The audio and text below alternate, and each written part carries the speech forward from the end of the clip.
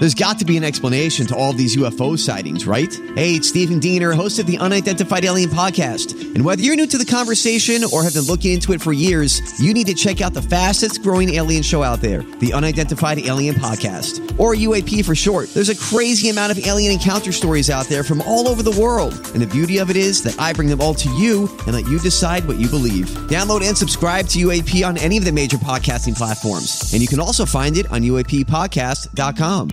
The Joyce Kaufman Podcast is being brought to you by Code Red Roofers, South Florida's leading residential and commercial roof experts. Code Red Roofers, roofers that respond. Call 844-4CODE-RED or visit CodeRedRoofers.com. Well, it's a new week, and I'm telling you that there are so many stories that I just don't know what to do. I don't know where to begin. Because some of them are so distressing to me. I mean, first and foremost, it's not the kind of story that I usually spend a lot of time on, but I've been looking at what's going on in Hawaii, in Maui. And this is absolutely like the worst disaster in a long time. There's like over 90 people dead, and we haven't seen wildfires kill that many Americans in over 100 years. And really all I'm reading about and, watching online is that they predict there'll be more. They're going to find more dead people as they continue with the search and rescue efforts. And the governor, Josh Green, said that only 3% of the affected area has been searched. 3%? That means 97% of the devastated area, if you looked at these pictures, it's mind-boggling, hasn't been searched. They're actually bringing in 12 more cadaver dogs. How would you like to have a family there and hear this? You can't even go back. They won't let residents return. So if your mother was there or your kid was there, you're just waiting. This has to be one of the biggest natural disasters that I remember in my lifetime. Back in 1918, I think they lost almost 500 people in Minnesota and Wisconsin. But that was a long time ago. You would think that we had better systems of alerting people, right? And that's what you're hearing. Hawaii lawmakers are really, really having to answer some questions about alarm systems alerting people in Lahaina. I mean, those sirens didn't go off. The warning signals that were on cell phones, they had no cell coverage. They had no electricity in some of those areas. So I don't know about the rest of you, but I have those warning things that come on my cell phone. And sometimes if you're in a public place, all of a sudden everybody's phone goes off and it's an Amber Alert or it's whatever. I used to turn it off, and then I thought, no, you really shouldn't turn it off. What if there's like a typhoon heading my way? Who knows? So U.S. Senator Mazie Hirono, who's one of my least favorite senators in the world, said, hey, we can talk about what went wrong, but first we have to rescue and even, locate bodies. And we're going to need a lot of support.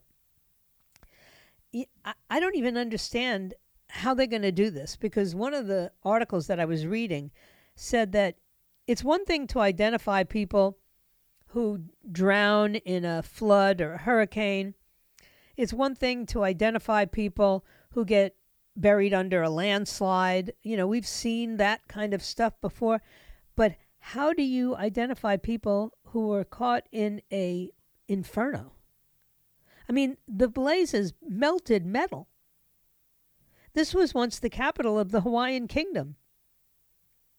They have no power. They're just now restoring power. They threw, somebody sent in 2 Wi-Fi trucks. I'll bet it was Elon Musk. They're not giving him any credit yet. And, hopefully they're beginning some sort of long-term recovery efforts, including just finding a place for these people to live who've been displaced. They don't even know what started this blaze. They do know that there were like these intense winds, like hurricane force winds. But what they don't know is why the warning systems didn't work. And like Hazy Morona, who I don't like, said, now is not the time for us to point the fingers and cast doubt on the system, but it is going to be the time, ultimately. The questions are going to have to be asked. And we're going to have to ask it because it's going to affect everyone in the country. When you look at those pictures, I don't know how many of you have watched. See, I'm not a disaster person. Like my husband can watch like disaster movies and apocalypse movies. I can't. They just upset me too much. But I always try to watch things that are meaningful so that I understand what exactly happened. It's ridiculous to be a radio talk show personality and not immerse yourself in certain things. I'll never forget the hardest thing I ever had to do was watch the beheading of Daniel Pearl. I didn't want to do it. I resisted doing it. I didn't do it right away. But I have to tell you, eventually, I knew that I couldn't talk about this unless I saw for myself just how brutal it was. And I must admit I didn't watch the entire thing, but I saw enough. And there's some things you just have to see. I felt like I had to look at this, and I saw a bunch of film online of survivors talking, just of before and after images. Beautiful place. And now it's just a wasteland. I mean, it really looks apocalyptic. There's no question about it. So I have to be, alert and aware, and that's my job. But this one was tough. I had a hard time looking at these stories and seeing the absolute ferocity with which this fire came through. I mean, there's no question that people might not have had enough time to get out even if they got the alert. Now the families are, literally being asked to provide DNA so that they can ID the remains of their close relatives. What happens now? Oh, and by the way, a good story. Well, I don't know if it's good. I gave Oprah Winfrey credit for getting out there quickly and helping. But apparently, she wanted the whole thing filmed. And she was at a particular shelter. And the administrators at the shelter said, no, you're not going to film this. You need to respect the survivors who are here and not blast this on social media to make yourself look good. So they didn't let her into a Lahaina shelter for wildfire refugees out of respect. And, I don't believe that Oprah was doing it just to glorify Oprah. She doesn't need to be glorified. She's at the top of the food chain anyway. And she was filmed inside a shelter handing out supplies to survivors, and but they just felt it was enough. Bringing in camera crews and reporters in emergency shelters didn't make any sense. There are other celebrities that live there or have homes there. One of them is Jason Momoa, who said, please don't come here to this devastated area. Let us heal and grieve and restore. He was actually born in Oahu. So he's got a lot of, this is Aquaman, the native Hawaiian, who is really just a lot of fun to look at. That's all I'm going to say. And he's got an organization, I think it's, I don't remember what it's called, but it's like an environmental and health and safety kind of organization. And I get it. I do. I understand why he wants people to not come there for a while. There's other places to vacation. If you had a trip planned to Maui, cancel the trip. This is going to be too devastating. They're going to have too much rebuilding to do, and the last thing they need is gawkers. Winfrey and Momoa are among, at least a dozen celebrities who have big properties on the island. And, we'll see what happens. I know the Obamas have some property. I don't think it's on that particular island. But Native Hawaiians are going to have to rebuild. Jeff Bezos has a property. I think it's like a 14-acre estate, and it's about 20 miles south of the fires. His partner slash fiance, whatever she is, Lauren Sanchez, did post on Threads, a new messaging app that's linked to Instagram, that the wildfires were beyond heartbreaking. She wrote that Jeff and I have been on the phone with residents and officials and will be making donations to help. Mick Fleetwood, the drummer for the band Fleetwood Mac, he has a restaurant in Maui that was completely burned down. So it's devastating. You know, there's going to be some people that are going to have to step up and help. It's so sad. I'm sorry. Maybe I'm just overwhelmed because I think of all the history that may have been lost in that fire. I think of all the people whose lives will be forever changed. And I think about, while some of us are worrying about indictments and congressional hearings and all that, which is very important, elections, all that stuff is super important. For a moment, just take a step backwards and think, what would it be like to lose everything and have your community devastated like these people in Lahaina and Maui have to deal with? And then you think to yourself, you know what? We don't have it that bad. You know, we'll talk about this stuff. We'll straighten it out. I get it. It's frustrating, and I can rage on and on and on about it. But the fact that I am part of an industry that really stopped being the fourth estate and instead has become like cheerleaders for the worst of the worst, that makes me very sad. So I'm going to try, and this is an effort. I don't know that I'll be successful at it, but I'm going to try to perhaps rail less and come up with solutions more. Not that I have all the answers. I don't know that I have any answers. But if I'm going to be a part of the media, and the media is going to be so irresponsible as it's been lately, I'm going to spend a little more time making sure that we get the facts right.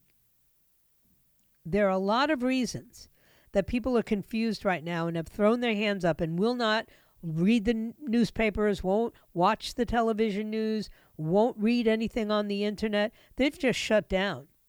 All they want to do is be entertained. And it reminds me of how I remember my father told me that during World War II, all of the motion picture companies were making like movies about dancing girls, and they did make war films as well, but they made a lot of movies that were strictly to take people's minds off the fact that their husbands and sons and fathers were fighting a war that nobody had any idea how it was going to end.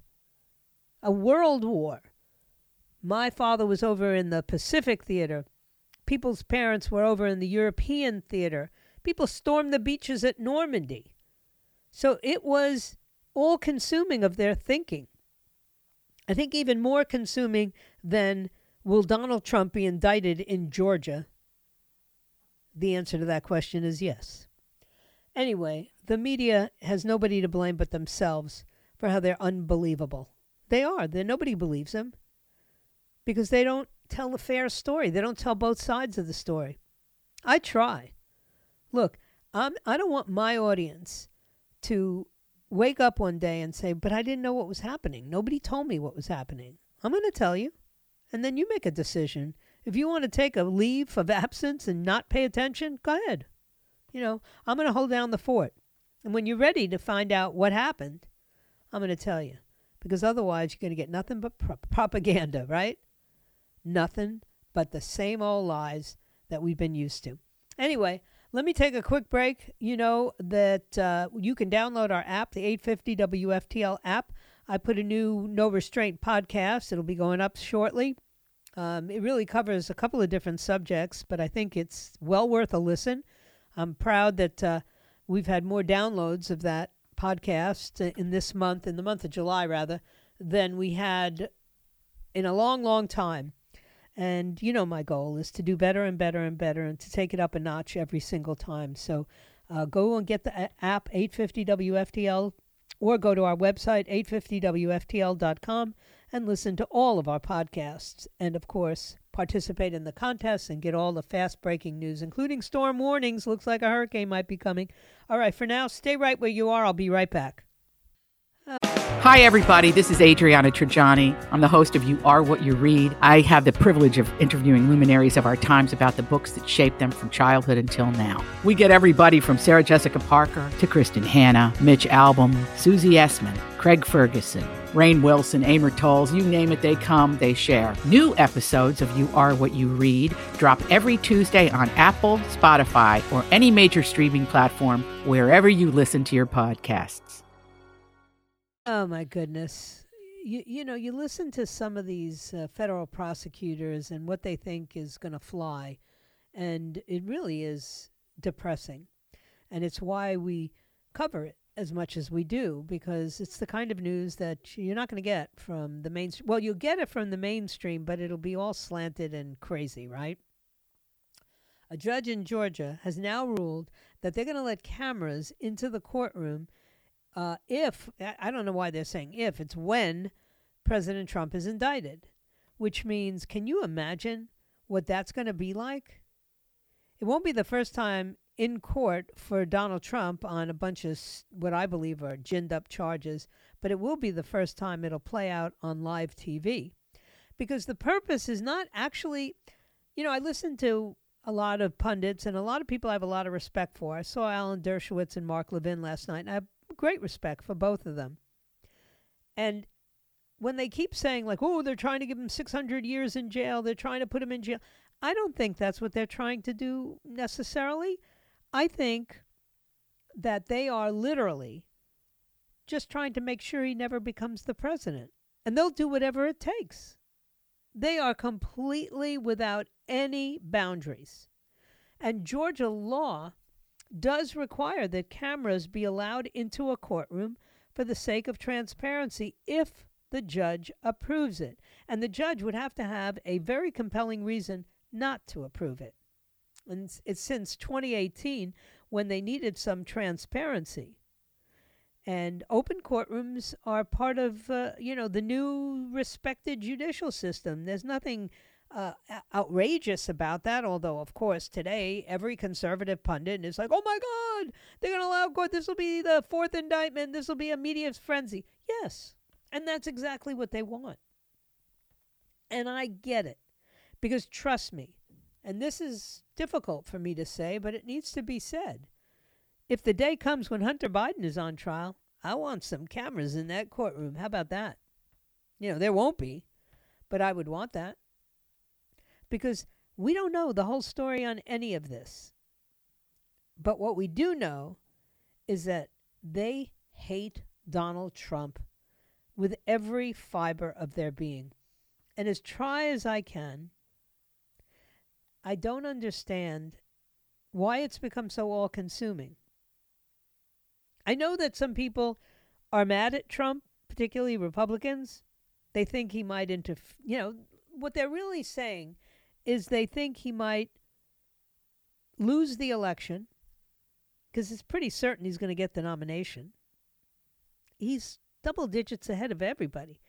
Vivek Ramaswamy just overtook Ron DeSantis. Now, I know there's a debate coming up, and my take on all this is the best two debaters that are going to be on that stage are actually Ron DeSantis and Nikki Haley. I've seen both of them in debates.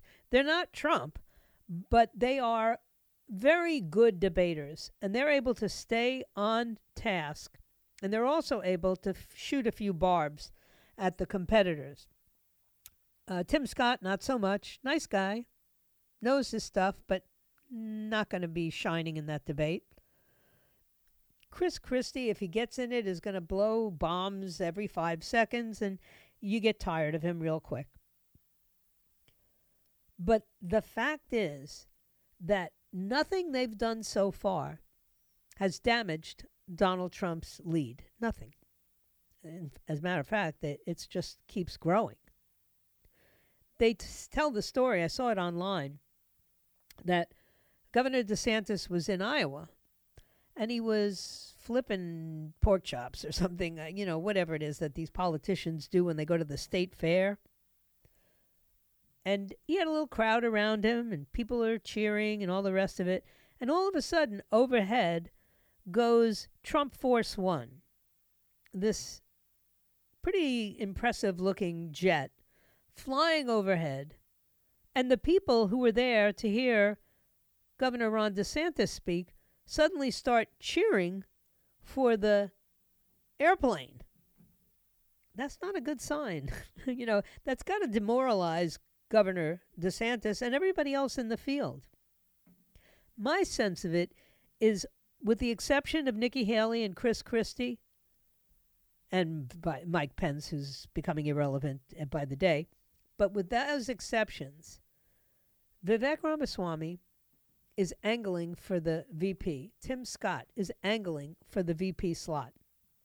And Ramaswamy is, because yesterday he basically said he would want Donald Trump to be his mentor. Well, he's not going to mentor you if you get the nomination, but if you come on board as the VP, maybe attract a millennial vote, and maybe even attract a moderate or an independent vote, because let's face it, Ramaswamy is not a conservative Republican. Never was, never will be. Well, maybe he will be, but he's not now. But then again, neither was Donald Trump once upon a time. So I see a lot of potential, and I see him angling for that, and now he's in second place, which is mind-boggling when you think about it. Came out of nowhere. But don't tell me that Tucker Carlson and that show wasn't tremendously influential in the way people think. So there you have it. That's my take on this nonsense about the Georgia case. And Georgia is, what did they, I saw an interesting column that said Georgia is bracing, they're bracing for a monster trial. Yeah, we'll see. We'll see. We were all bracing for the monster plea bargain that ended up not happening. So I don't know how that's going to play out. Nobody does. But it's going to be definitely stuff to be watching. Georgia also mandates that indictments be made public immediately. So if they charge him this week or next week, which is what all the people are saying is going to happen, we will know what the indictments are. And a lot of people are very nervous. I got a lot of emails, not a lot, 3 emails from people who said, this is the one we have to be afraid of. It's not the garbage indictments that the others were. This is the big one. I don't believe that.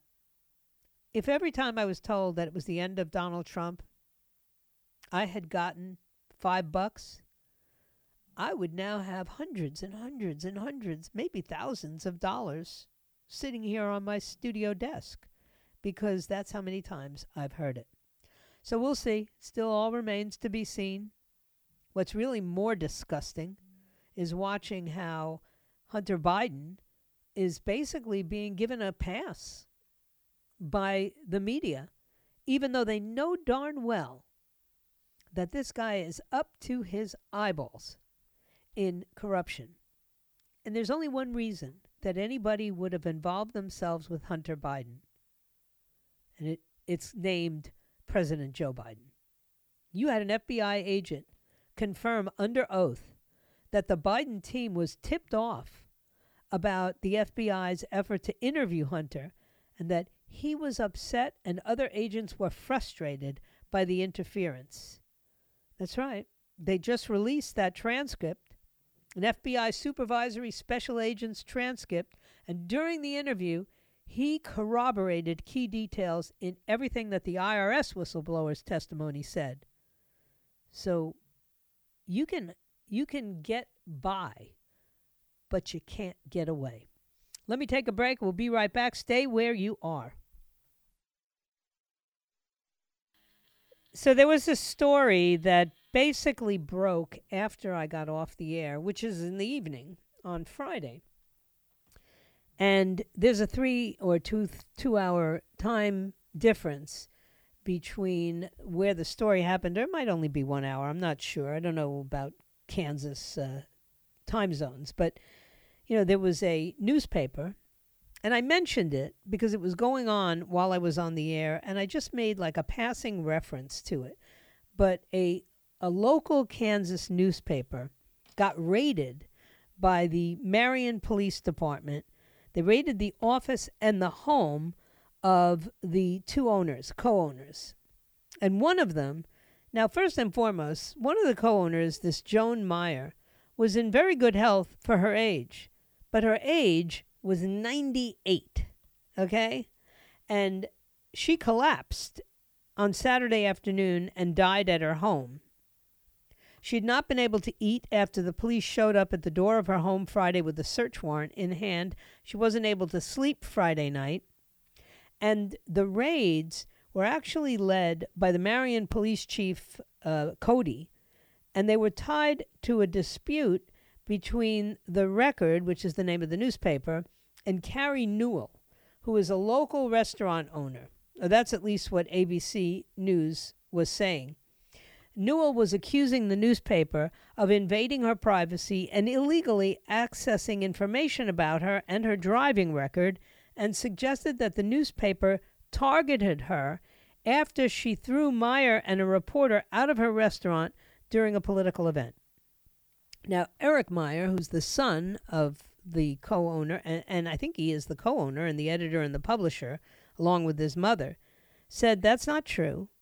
And he said the paper covers local politics, and a story the paper was working on involving Cody's previous work with Kansas City, Missouri police. This is the type of stuff, that Vladimir Putin does, that third world dictators do, he told ABC News. This is Gestapo tactics from World War II.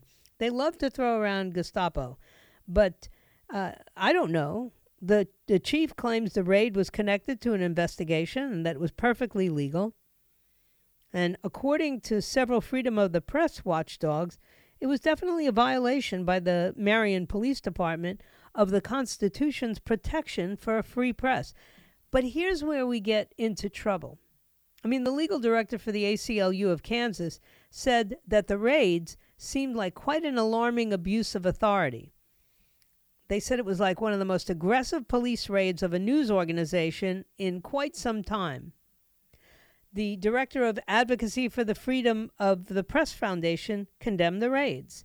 Based on the reporting so far, the police raid of the Marion County Record on Friday appears to have violated federal law, the First Amendment, and basic human decency. Everyone involved should be ashamed of themselves. Now, let me tell you why this is a much bigger story than what happened to the Meyers.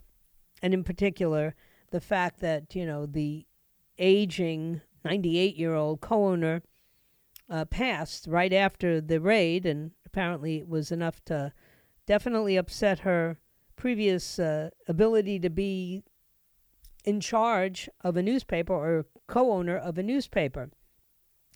The reason this is a big story is because we're now racking up a lot of examples of American law enforcement officers treating the press in a way that I've only seen them do when there are authoritarian regimes, where there are tyrannical despots.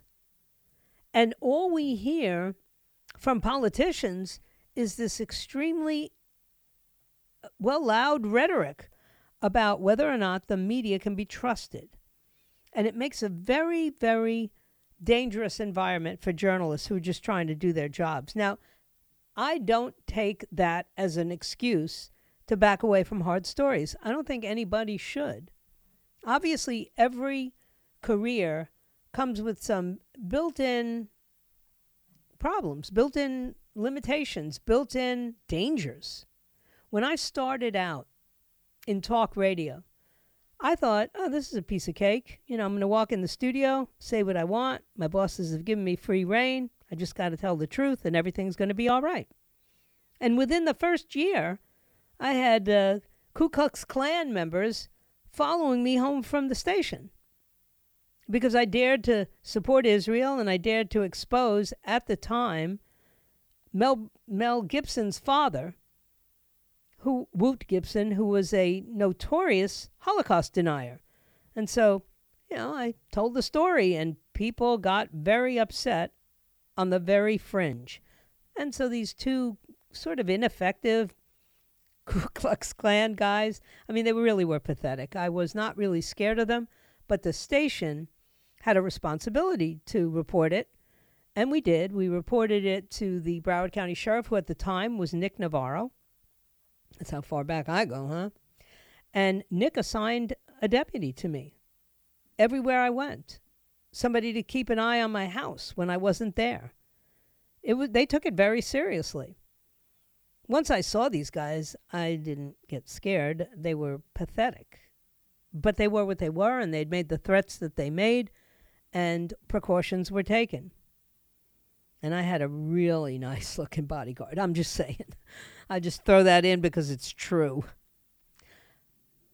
But there's dangers in the job that I do.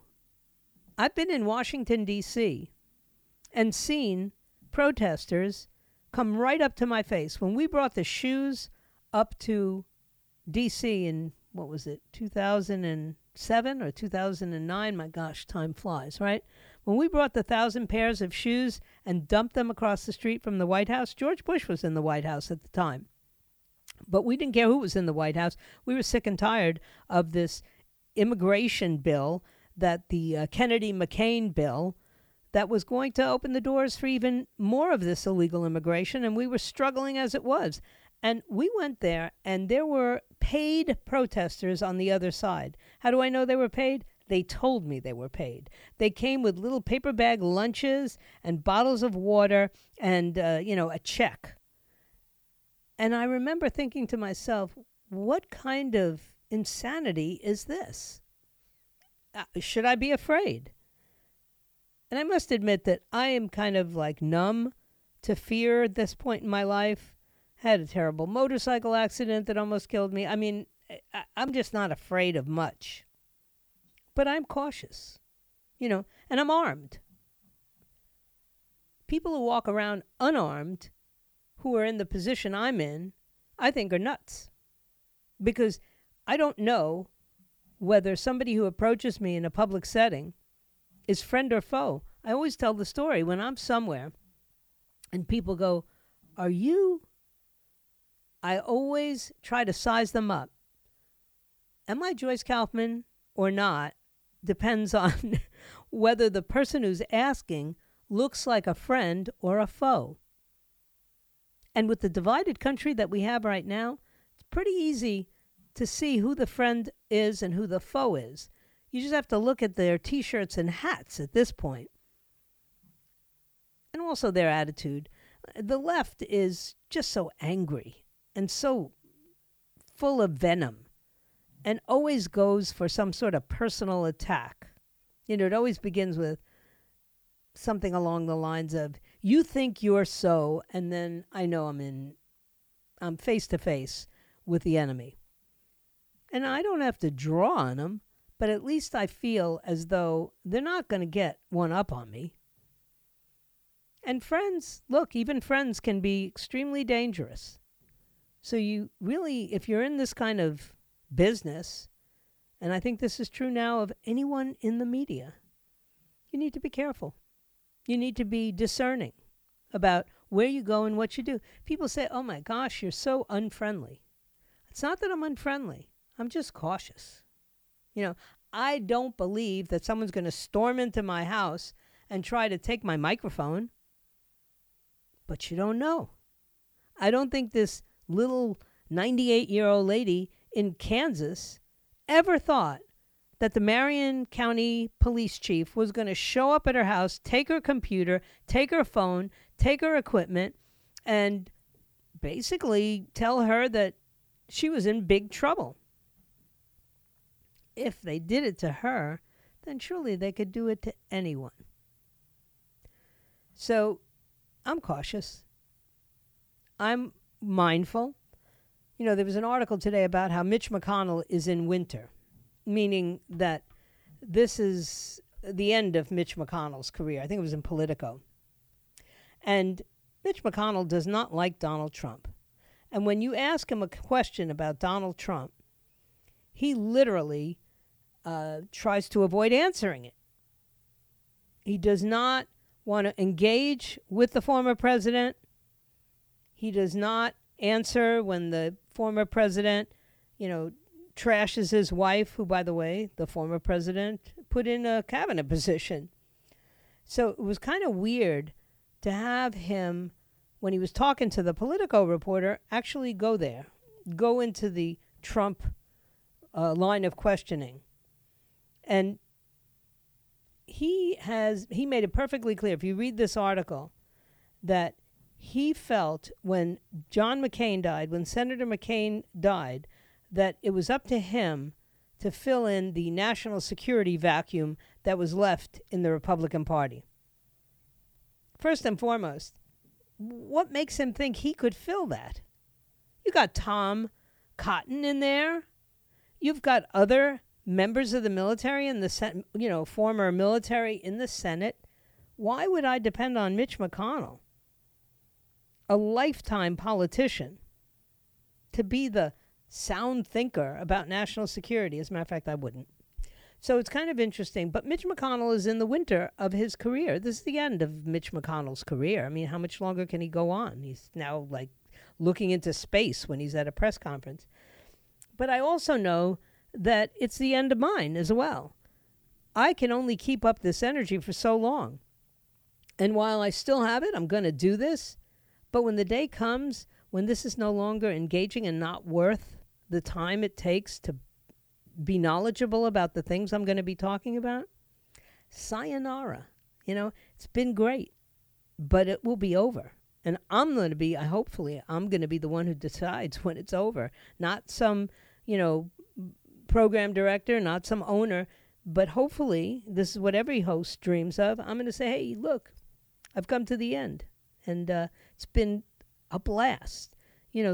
This month, in just 3 days, I will have completed 33 years on the air in South Florida. That's a lifetime. Some of you ain't even that old. So I am leaving nothing to chance, but I'm also not leaving anything on the court. I'm going out the way I came in, full of P&V, as they say, and loving every single minute that I'm on the air. I love my job, and it'll be a struggle to give it up, but I want to be the one to make that decision. So don't forget, coming up right after me, Eric Erickson, and then of course all of our wonderful nighttime hosts. I mean, we got a heck of a lineup. Joe Pags and Lars, the Red Eye guys. It's really quite amazing. And then Jen and Bill will be back in the morning, followed by Brian Kilmeade, and then the one and only Dan Bongino. So why would you even channel surf? Just stay right where you are. I got one segment left. I'll be right back. So I was looking at the results of this indie movie that I was talking about. Everybody's talking about, The Sound of Freedom. And I was looking at an interview that was done with the writer-director, Alejandro Monteverde, who started working on this in 2015, long before there was anything called QAnon. And all you hear people talk about is that, the only people who like this movie are the QAnon people, and it was dreamed up by a QAnon person. And that's simply not true. This is a guy who was born in Mexico, lives in L.A., had a studio, and said he was totally unaware back in 2015 that this child sex trafficking was going on. And then all of a sudden, he saw it on a regular network news segment, and it shook him to his soul, because I didn't believe it. I couldn't put the two pieces together, an adult buying a child. So he was sleepless. And he talked about it with his wife, who was the mother of their 3 children, who happens to be an actress, Allie Landry. And she said, why don't you look into it? And then if it's a real story that we should be talking about, write a screenplay. And at the time, the movie was called The Mogul. And he was just, it was fantasy. It was fiction. But then Eduardo Verastuygi met Tim Ballard, who was the actual person that James Caviezel plays in the movie. He was a former special agent for the Department of Homeland Security. And that's when it became a story of what he did from the time he was assigned to the Internet Crimes Against Children Task Force, and then to when he decided to just go undercover and start his own rescue mission. And so when Jim Caviezel signed on to star as Ballard, and you had Mira Sorvino and a couple of other big names rounding out the cast, he said he went ahead with it. The movie has earned $173 million in the U.S. That's a staggering amount of money for a film that costs like nothing. Well, not nothing, but relatively little, $14.5 million to make. Amazing, right? It's not QAnon. It's true. And you ought to watch them. If you haven't seen the movie, you should see it. Anyway, I thank you for your time this time. Until next time, my plan is to be back here tomorrow at 3 o'clock, if it be his will and he delays his coming. We'll be heading on the road with the show in just a day or two, but you'll know more about that when I get there. God bless you, and God bless the USA. See you tomorrow. The Joyce Kaufman Podcast has been brought to you by Code Red Roofers, South Florida's leading residential and commercial roof experts. Code Red Roofers, roofers that respond. Call 844-4-CODE-RED or visit CodeRedRoofers.com.